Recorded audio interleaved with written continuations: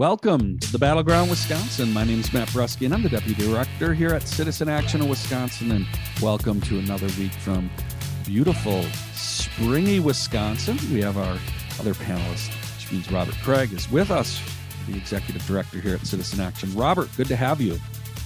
Happy spring in Wisconsin, everyone. A beautiful time of year here with all the flowering trees and plants, and just appreciate how much lusher it is than the Sun Belt, which has gotten a undeserved reputation as utopian from a natural environment standpoint. It's just gorgeous in the spring in Wisconsin. So, woo!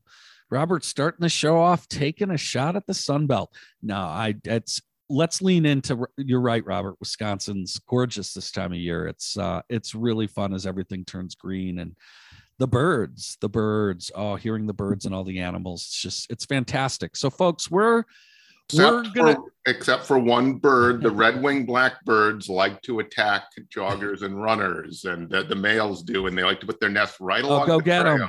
Oh, I'm a big fan of those birds. No, I'm kidding. I support the runners. As a former collegiate runner, I am not endorsing birds attacking humans, although maybe I am. Folks, we're going to start the show by reminding you again, we are having a Brewfest fundraiser on Wednesday, June 22nd in Milwaukee at our new office, which is basically 47th and Valete Street. Really, really want to encourage you to come. We're going to keep reminding you about it. We've got links with the podcast where you can go register, sign up. Please commit to making a donation and coming.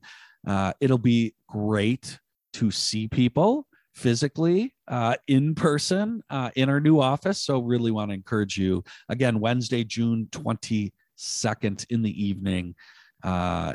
So folks, please put that on your calendar. Robert wanted to start the show by talking about an event that we hosted this week.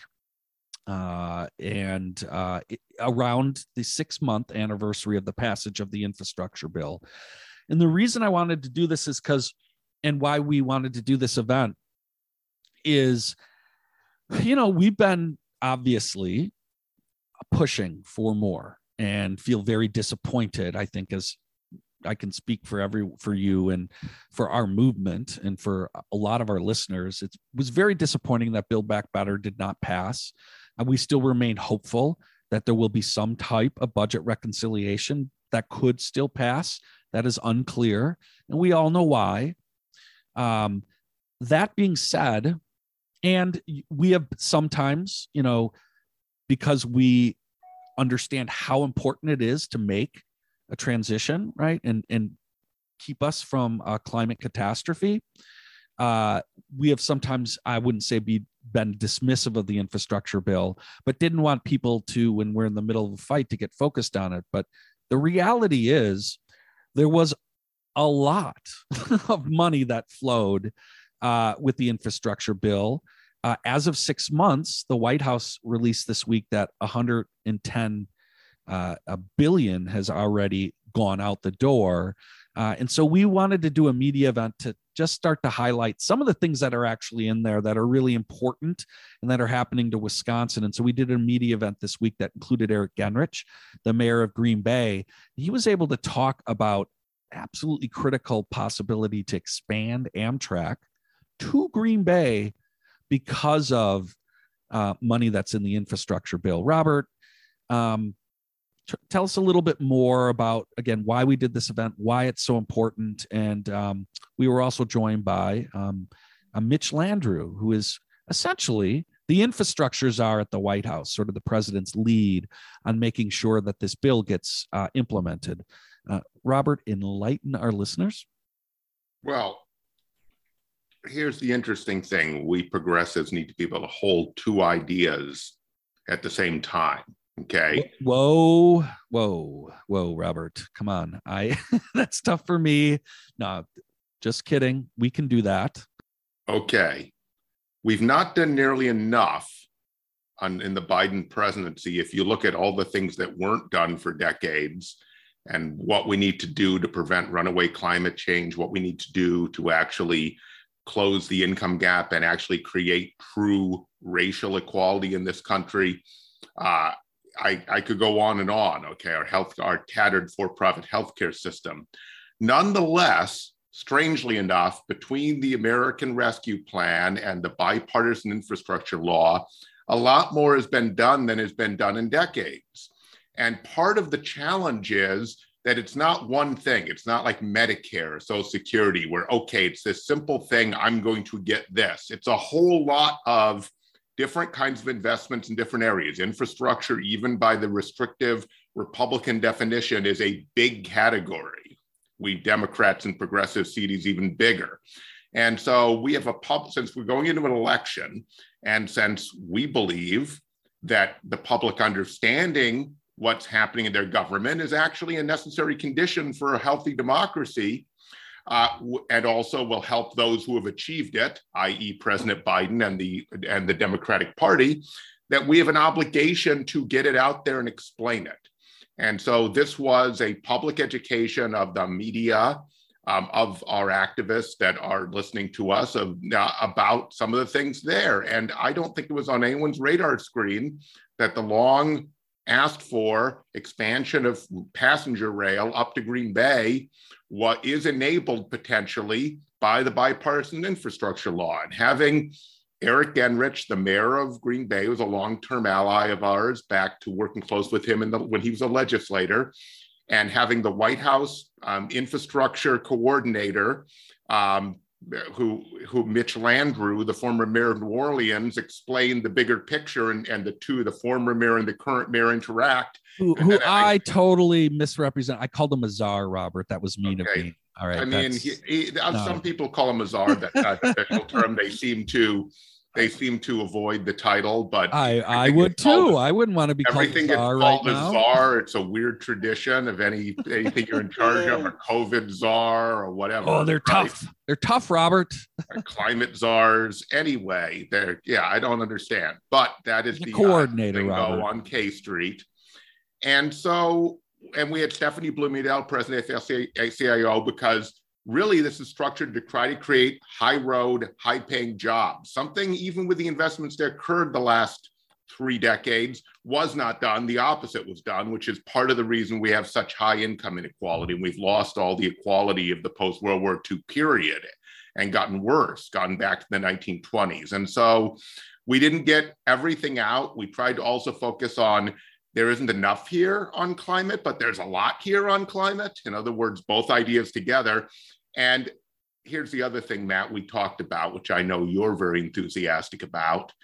There are formulas that go to each state through various agencies. So Wisconsin will get its share based on income, and that's important because state Department of Transportations, for example, have invested traditionally in fossil fuel economy, not just Wisconsin, everywhere. So we have a role in trying to make this investment match up with what Governor Evers says he wants to do on a climate transition with his Clean Power Plan, which he released last month. But in addition to that, there's grants that can be applied for at the local level, but it requires competition. It requires the writing of good grants. This is where the grassroots activists can work with their local officials, especially their allies, like the ones we developed at Citizen Action, but others, and different communities to say land passenger rail, for example, for Green Bay, to land, for example, from Milwaukee, potentially a huge investment in upgrading the aging school infrastructure so that it reduces energy costs, it reduces climate impact, and it shows all the kids all these fast-growing jobs in the green economy, which they're largely unaware of, and which is one of the places you could really get a good value-supporting job. And it's a place that is right now super white, super older, super male. And we need to change that if we're going to have any equity impact in the climate transition. And so we talked about some of these things, Matt, but the important thing is that Wisconsin get even more if we could win some of these major grants that we can get through applying. Well, and Robert, that's critical. And I think that's one of the things that I hope folks that are listening to us, especially if you're a local elected official, if you have relationships right with the mayor, we're certainly going to try to do some outreach. One of the things that Mitch Landrieu was very clear on is a lot of this money in the infrastructure bill is going out, and some of it's up for competitive bids. And it does require communities trying to make themselves aware, local municipalities. And one of the things that was really helpful, we had Kate Beaton, let's just say the top vote getter in the latest spring elections for city council in Eau Claire, also on the media call. She was very honest with how there are serious aspirations at the Eau Claire City Council to do big things, bold things, but it's challenging within their fiscal environment. If over the next few years, if we're able to maintain some level of control federally, get another budget reconciliation bill through, it is going to be greatly important upon our local municipalities, especially where we have progressives elected at city councils and in these areas, to be working collaboratively to go get a lot of these resources. So, for example, tomorrow on Friday, it's going to be announced, and this information's out there, but the vice president's going to be talking about there's going to be $500 million for clean school buses. Well, those are going to be bids. School districts going to have to go out and get them. We want to be a part of just sounding the alarm, making sure everybody knows, making sure Wisconsin and our municipalities are in the game. Folks, we got to take our first break. We got to. I know it's terrible, but we got to breathe, drink some water, and we got to let our producer, where this thing runs on the radio, run some commercials. You're listening to the Battleground Wisconsin. Welcome back to the Battleground Wisconsin. We're talking about the infrastructure bill. We're talking about, it's the 6-month anniversary this week of its passage. A great deal of the money's out the window, but literally 9/10 of it is still not even been appropriated. So, folks, if you get a chance, we'll put a link to the event we did. Give it a listen. But engage your local electeds. This is an opportunity. We hope there'll be more coming down the pike, maybe even later this year or in years to come. Robert, we're going to switch up gears just a little bit. We're going to talk about the election. We spent some time talking about spring elections last week because they're big, right? And this year, who is representing Democratic Party, in these big statewide races and in some congressional races really matters, and it's important. And governor's races where there's opportunities. And this week, there was a very important primary in Pennsylvania. We have to talk about it, both on the Democratic side. We spent time last week talking about that as it relates to Fetterman. Fetterman won in a landslide. And we just want to say, we hope he's doing well. I think most people know he had a stroke. It's terrible. Sounds like he's going to be okay. We wish him well. We wish him well. If you want to know why we wish him well, listen to last week's show. Robert, let's talk about the Republican side of the primary, because there's also lessons there for us to be had. What happened to Trump's insurrectionist? Apparently lost to another insurrectionist. And I think an insurrectionist came in last, followed by an insurrectionist. Actually, Robert, debrief the Pennsylvania Republican primary for us. Well, here's the interesting thing to think about the Trump influence. Trump had what amounted to an incredible personal defeat in 2020. The Republicans didn't lose House seats. They didn't lose a single state legislature. There was not the party realignment of the kind you had, say, for example, in the Great Depression, right? Or at other times in our history. And so in a way, there wasn't a change in the partisan composition of the country. There was a change in the president. It was and really getting the Senate was based on Trump's damage he did in Georgia, which made it possible to pick up 2 seats where we might have only picked up 1. And of course, as we all know, Joe Manchin is not really ideologically a Democrat. He really should call himself an independent who caucuses with the Democrats. That would make it clearer. But that is one of the main reasons we haven't gotten Joe Lieberman. He's Joe Lieberman. There you go. Oh, so that would be such a great nickname. He would not like being compared to Joe Lieberman. I like that nickname. Yeah, watch out for the Joes. So, Joe Senators. What's interesting is Trump has enough influence within the party to have a huge influence, the Republican Party. So they're between a rock and a hard place. but he is not necessarily popular overall or good for them in general elections. And so we can see in Ohio that we have Mr. Hillbilly Elegy now, this shape-shifting former hedge fund managing sleazeball who went from a never Trumper to a Donald's best friend for political reasons. And now we have. You're talking about Tim Michaels? Oh no, I'm sorry. That's our. We can get that's to our Wisconsin. goofball. I'm Sorry. doing the primaries that have occurred yet, and then we'll get to Wisconsin, which is what people in this audience care about. But what I'm trying to get lessons here, okay? And then we have Tuesday in Pennsylvania, that Madison Cawthorn, I should say, in North Carolina lost, but seems to have been a personal loss, right? That it still has to be a Trumpy to represent that party, just not that one. And that callow youth who even offended them, he's so terrible. But then we have a gubernatorial nominee in Pennsylvania, this Doug Mastriano, who is scary. He helped organize the insurrection. He was there. He organized busloads of people. The state senator, he says he talked to Trump 17 times about how to overturn the election, okay? And he won overwhelmingly. And there's even an interesting problem that the Democratic nominee, Attorney General Josh Shapiro, ran ads that made it very clear he was the Trump candidate, which probably helped him in the primary, because now Josh Shapiro better the heck beat him, because the consequences of having him in that swing state is that in Pennsylvania, this governor names a Secretary of State. He will, and he said he will, name a Secretary of State that will make sure that the Republicans win Pennsylvania no matter what in 2024. So Josh Shapiro is favored to win, but has to win now.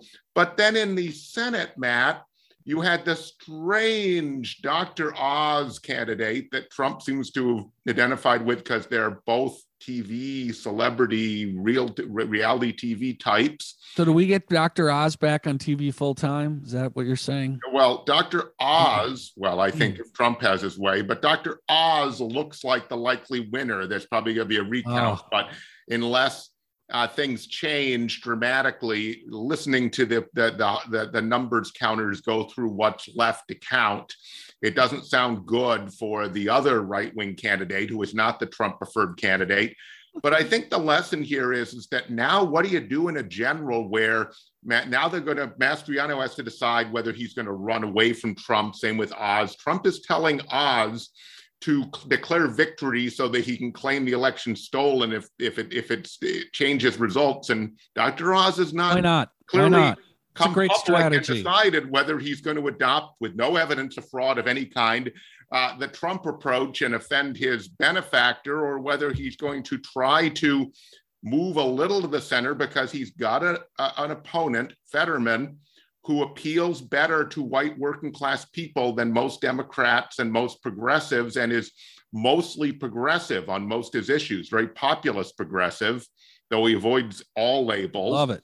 Now, I do think we need to push back a bit. There's this ramp coming out among some on the left that this Fetterman kind of obsession has to do with our desire to get white working class people. If we want power, we can't keep losing more and more white working class people every cycle, especially when their economic interest is to support Democrats. So I just don't understand the self-defeating view that we shouldn't want candidates like Fetterman that can cut across the whole multiracial constituency and the entire working class. I don't get it. It's literally, we'd rather be pure than actually have power, and that's going to lead to fascism. That's the road to fascism, folks. Well, I think there are obviously analogies to Wisconsin. We talked about it as it relates to Fetterman, and look, Mandela Barnes and other candidates are running, and we really do think it's important that they harness that populist angst and energy and anger out there around, the corporate control of our economy. And so we'll continue to watch that. Robert, I don't know if there's anything else you wanted to say, but we have a lot of stuff to talk about, and I wanted to spend some time. I know it's been a while, but talking a little bit about COVID.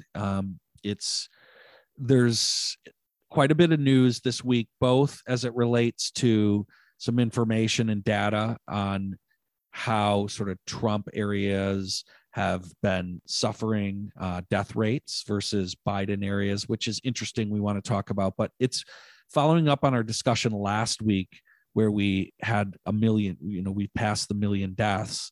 There are certainly things in terms of the numbers.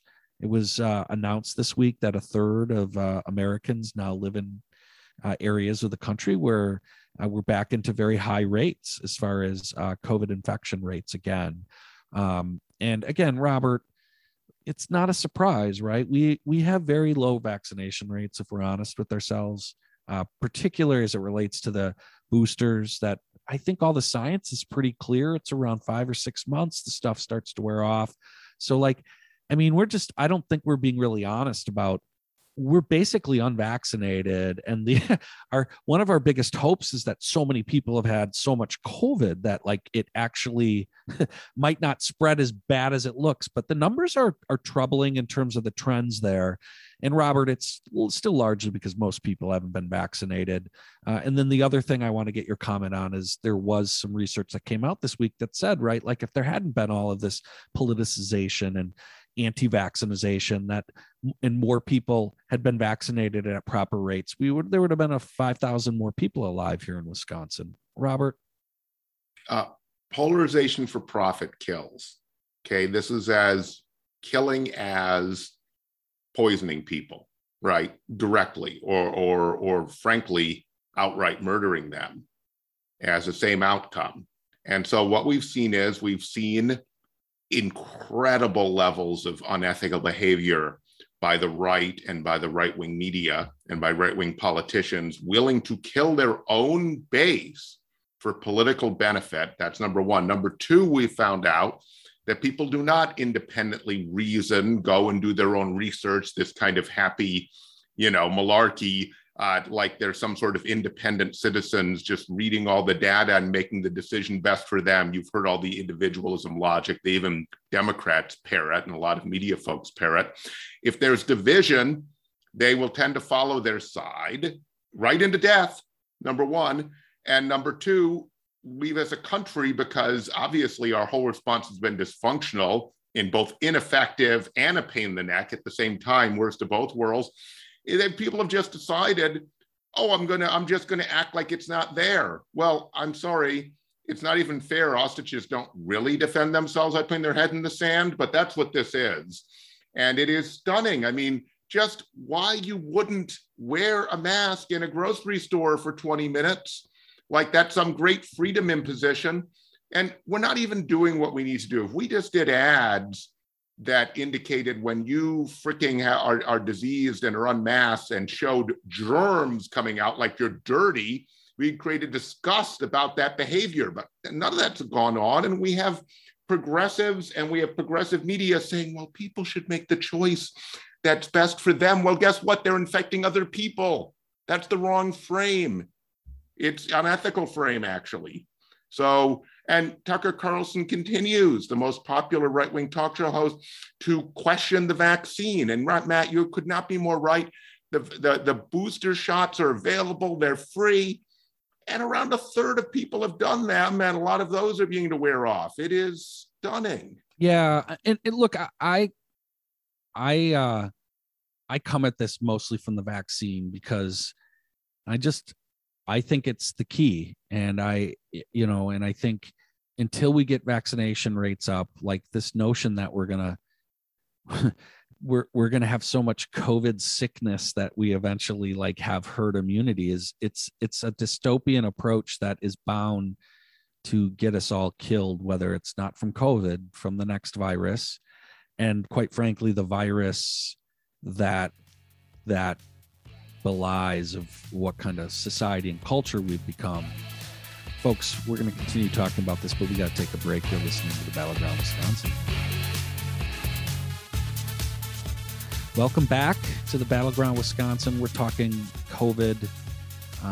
We're talking about the disparity between the way this country's political divide has essentially seeped into our complete ability to think rationally, I guess I would say, about public health. And yeah, right. Like if you've got essentially most people we're barely over, in this close to 60% on just one shot, much less getting double vaccinated, much less being up on your boosters, right? And so most folks really aren't anywhere close to that.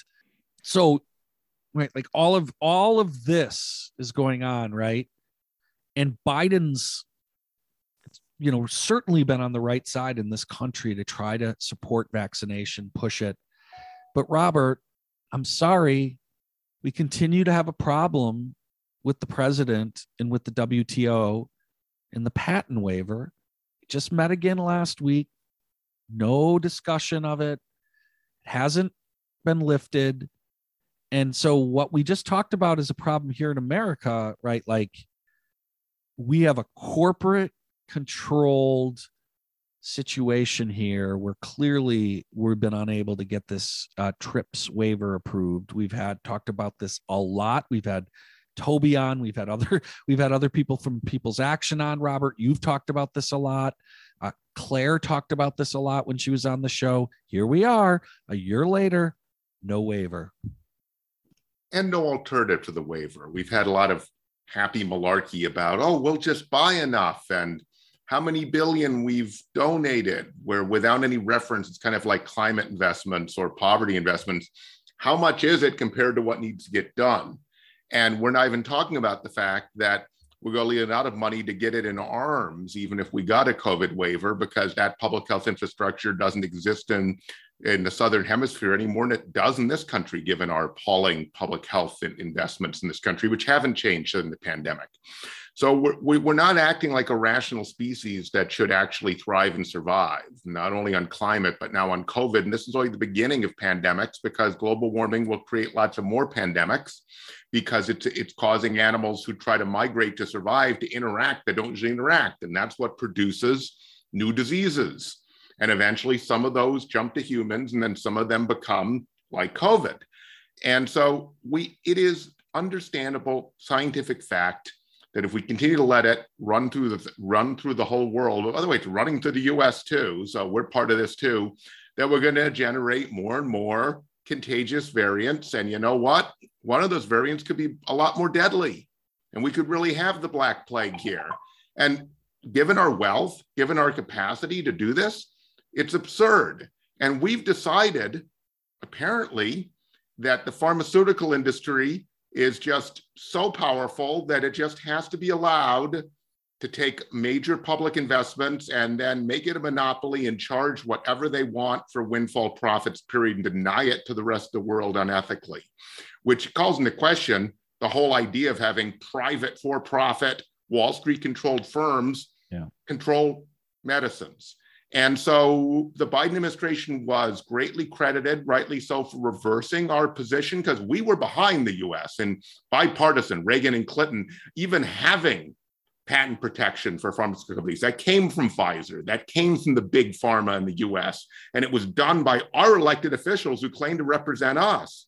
But then it looks like there's either a failure of nerve or some political judgment, but they're being opposed by Europe. So the rest of the progressive left don't get all genuflecting about how wonderful Germany and Western Europe are. They're blocking it. The EU is, and Great Britain is. But we don't seem to be doing, say, what we're doing in Ukraine, where we're giving to yes, right? Why can't we show the same commitment on the vaccine waiver that we've shown to make sure sufficient aid gets to Ukraine for the fascist Russian and Putin invasion of Ukraine? Why not? Robert, I have an answer for you. I have an answer, and it's we are witnessing firsthand the power of the pharmaceutical industry, and we're witnessing the corporate power that is underlying most of the issues that we all face. It cuts across a swath of issues, and I'm going to use this, Robert, to transition. We're going to go back. I'm going to reference what you just talked about and apply it to a conversation we're going to close the show with about what's going on in Milwaukee and a solution. But before we do that, Robert, need to get your thoughts on the 2/3 of Americans in a new poll that came out just today that NPR is talking about endlessly oppose overturning Roe v. Wade. Now, it does also show the complexity that, folks are for some rollbacks, both Republicans and Democrats. So there's some complexity there, but fundamentally opposed to what's about to happen.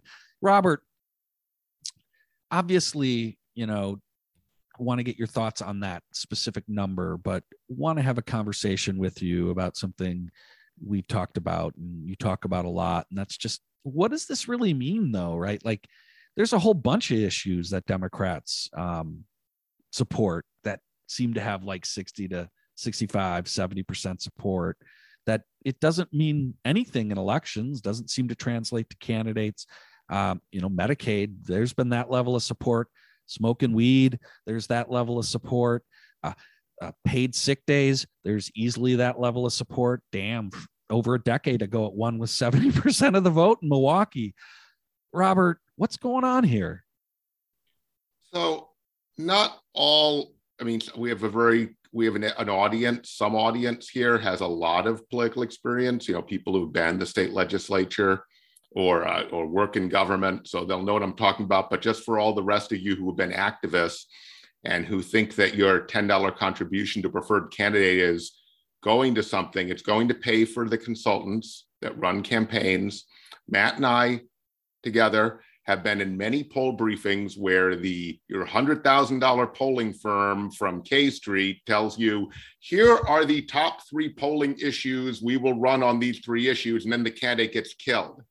So we're playing chess. The other side is playing checkers, in that they know they can win elections on issues that are only a third popular if there's enough intensity behind them. And I think you want to flip that around, but I hear what you're saying. We're playing checkers. They're playing chess. Is that we're playing checkers? They're playing chess. Sorry, I just want to make sure. But we're trying to play chess. That's probably my confusion. But, I want to make sure first. I want to make sure we're playing the right game. Sounds like we're playing 2 games.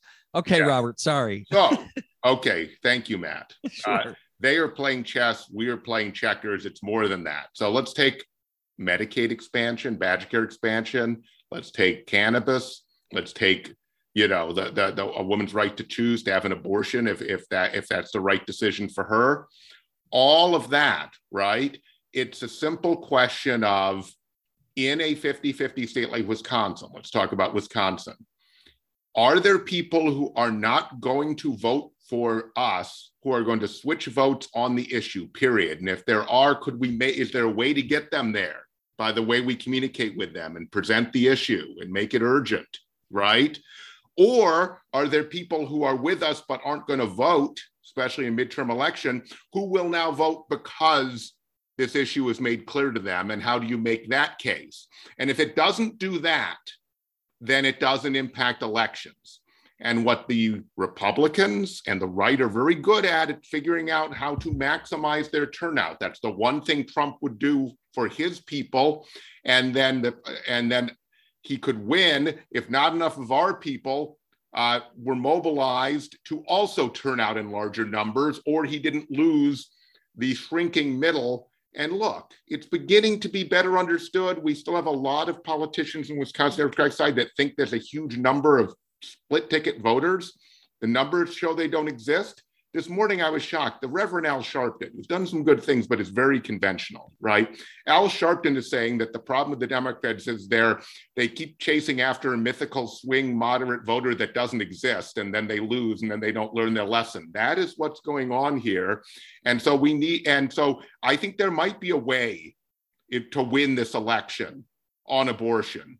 But we need to be really clear about figuring out exactly what it is and being disciplined and really creating a clear choice between candidates. So the moderate Democratic assumption, we want to muddle everything and just make ourselves look reasonable and all things to all people, it does not work in a polarized electoral situation. And we are currently in the middle of, since the 70s, the longest period in American history of 2 equally weighted parties. There's always gone to one being totally dominant. So this is the condition right now, that you have to be able to either increase your own turnout or bring people in your direction in a documented way, or you will lose to the other side, even if your issues are more popular. So, Robert, if I'm correct, I believe the NPR poll did specifically speak to that as to whether that would make you more likely to vote. And it does seem to be, as it relates to the Supreme Court, the inevitable ruling we're all expecting on Roe v. Wade, would motivate some folks. Well, we'll see. Let's say it could. Doesn't mean it would, or you can assume it will. You better cut the issue clearly and make a clear choice and organize around it, and organize and have a strategy around it. I want to just push back in the last 30 seconds here a little bit on what you said.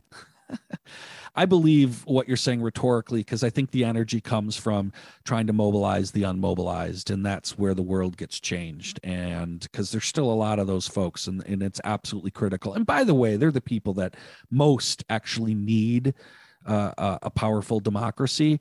There still are persuadable voters who move back. I don't think there's a lot of ticket splitters. I agree with you. I think that's more mythical, but there are voters who do go back and forth, and we do need to contest for them. But I want to contest for them on our values and our ideas, and challenge them on their othering and their isms, and grow with them, and go and contest for those voters, but on our values, not some mushy middle, and assume that they can't be met with our best thoughts and ideas and intentions, as opposed to some poll centered mush. So anyways, they're often, as you know, cross-pressured. Yes. And often there was a real thing, a large thing that was ignored by Hillary Clinton. There were Sanders Trump voters. They wanted big change. If they were not given Sanders, they would not then go to Hillary. They'd go to the right-wing change that was being offered. Trump. Look, this is for people who live in the real world, right? Like I do. And shit, man, I live in River West. My neighbor has a concealed carry, loves his guns, right? He's a complicated individual. You know what? He votes Democratic, but on some stuff, he goes in ways that shock me. But you know what? We have to contest, right? They got all kinds of stuff. So anyways, we are over time. With that, folks, we got to take a break. You're listening to Battleground Wisconsin. Welcome back to the Battleground Wisconsin. We are Citizen Action. You can find us at citizenactionwi.org. We're also all over Facebook. We are on Twitter. We're on Instagram. Robert, before I talk about, this is something I'm frustrated, upset with about here in Milwaukee the last week. And I'm not talking about just the shooting. I'm going to talk about the response to the shooting. Robert, I know you have something you wanted to mention around the baby formula fight. I give you a few minutes. I'll just say quickly, you can see it's the latest of the very effective Republican and right-wing Fox strategy of anything bad is Biden's fault, Biden bad, Biden incompetent.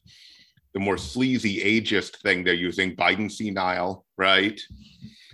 Which really I'm surprised aging groups don't push back on, but people should push back on. But now his fault on the baby formula. And our response is pretty bad on this. I mean, do we really believe that Trump would have prevented this? I mean, we have this monopolization consolidation that the right has pushed and Democrats have allowed to happen, where there are only three major suppliers, okay? And a fifth of the supply was taken out of commission by one plant that was poisoning babies, okay? So I guess maybe we wouldn't have a shortage now because we'd be poisoning babies with the Abbott plant in Michigan because they don't believe in regulation. But Republicans don't believe in the public, the government having responsibility for making sure there's an adequate formula supply, because when are we going to learn that for-profit corporations don't care about that? They care about quarterly balance sheets to please Wall Street, period. And so it's like, okay, if we want, we can either decide that there's a public responsibility and regulate these people, or even produce it ourselves, or this stuff is going to happen. The brittle supply chain is because of the individual profit-making decisions of each corporation, dominated by the incentives they are given by Wall Street, their investors, period. This is created by them because they wanted to squeeze out as much profit in the short term and not think about having a resilient supply chain. If anyone's going to care about it, it's just like healthcare. It's us, and we have to use the government, and the right and Republicans won't do that. As Julie Queek-Rysavia, one of our old friends, would say. Sounds right to me, Robert. Sounds like a trend we've been talking about on the show. So I want to spend the rest of the show first commenting. It's the first time we've had a show since what happened in Buffalo and in Milwaukee, the shootings in Milwaukee, and of course what was just straight up racist assassinations, terrorism in Buffalo. It's horrific, right? It's horrific. The Buffalo thing is just, it is impossible to put into words how horrifying it is and how just awful it is that a whole, just how that makes a whole entire group of people feel, and all of us feel, that the lack of safety, the proliferations of guns, the hopelessness. And I wanted to also talk about how that playing out here in Milwaukee, since we had the shootings. And in fact, there were three separate major shootings the night of Game 6, after Game 6 in Milwaukee, but a big one, a main one, right, literally a block outside of the Deer District, right in front of lots of police, a security plan that was set up in advance with police and business owners. And so we're not talking about some random thing where it was out of control. There wasn't police, there wasn't a plan, there wasn't thought. That was there. And yet for people that were there and the witnesses, it was just a horrific and traumatic experience, and lots of guns reported in the air, a clear proliferation of guns, right? It's like, if there is ever a clarity around what this should tell us about and what the problem is. And yet the response has been, well, certainly community leaders have mentioned and talked about the problem of the proliferation of guns, but the reality that they know it's almost an intractable situation. And as new leaders and as leaders of this community, you often feel like you need to respond and do something, right? Well, unfortunately, I believe that the response has been appalling.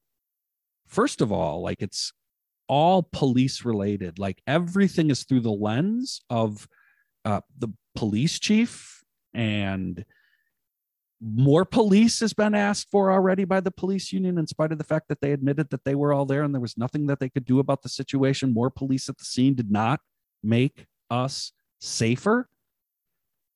They say they want more police now. Oh, so we can investigate.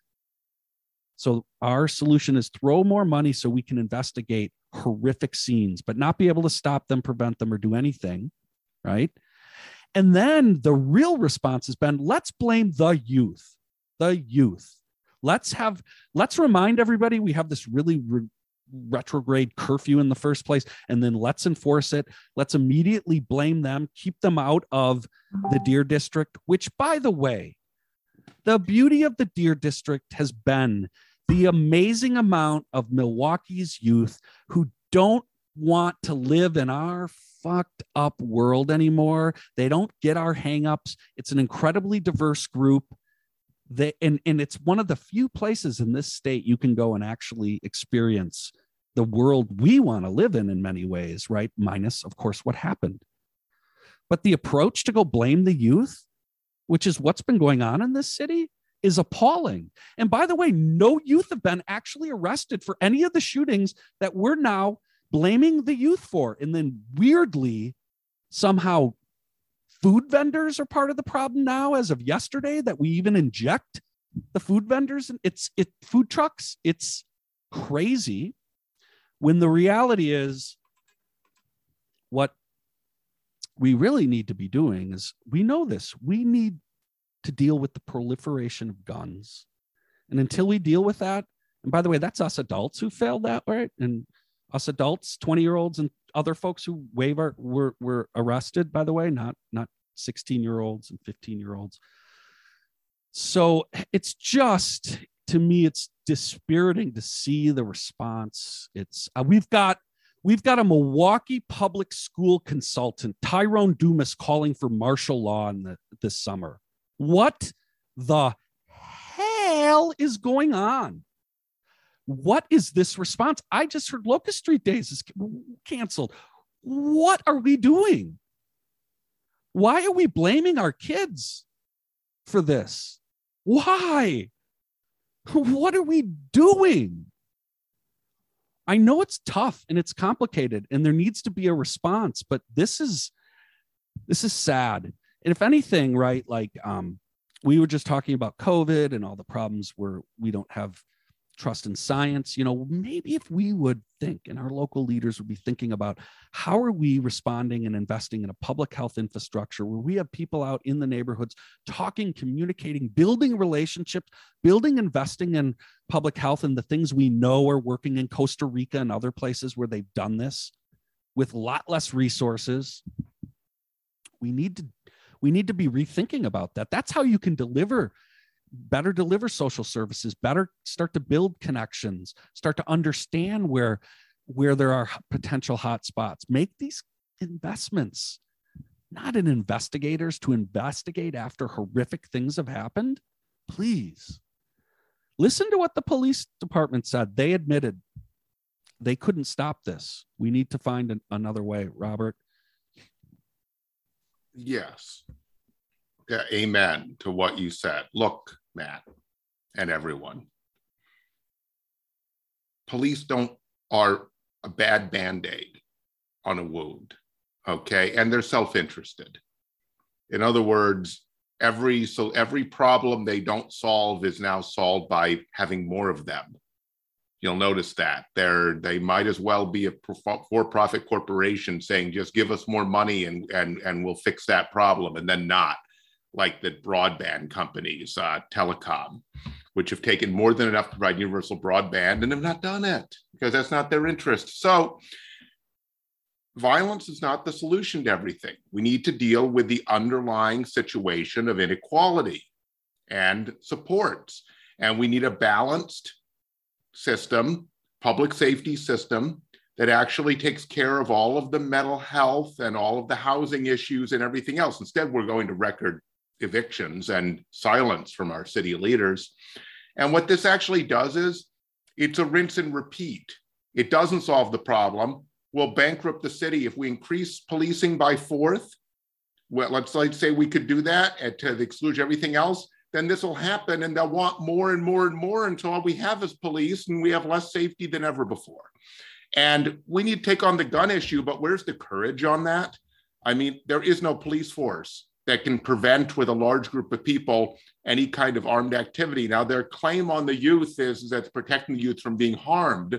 But of course, since they're offering no solution to make the public feel safer, that's panicked by all of the coverage. That's shameful. That's shameful to say we're protecting them by putting a curfew on them and doing nothing about the actual problem. Right. Absolutely wrong. We need to start investing in solutions. We need to understand that just like in war, a military solution cannot solve all human conflict and problems. Neither can it in policing. And it reminds me of the immigration debate where our immigration policy and our international trade policy perpetuates immigration. It creates poverty and desperation. And our foreign policy creates horrible authoritarian governments over the years, say in Central America. And then the right politicizes the immigration and gains power from it. So we can continue to do nothing, continue to have the problem. It's almost like the system's logic is to perpetuate the public safety crisis and to claim there is one in order to continue to get money for police. And to win elections on more police. So listen, folks, we need to rethink what public safety is and expand public safety. Police can't own public safety anymore. I'm tired of it. We're all tired of it, right? And so if we want to expand public safety, let's They've not been defunded. The funding never happened. They are the ones failing. How come Biden's failing on baby formula, but the police aren't failing on public safety? Why is that? Let's expand what we talk about when we talk about public safety, right? And public health is increasingly a critical, I think, piece, and how it connects to mental health and a whole bunch of other things are part of that. We need to start talking about that. They need to be firsthand solutions and not things we talk about on the side and, oh yeah, but we're putting just more cops out on the street front and center. Folks, we got to wrap this up. We're way past time. You're listening to the Battleground Wisconsin. We'll see y'all next week at the Battleground Wisconsin.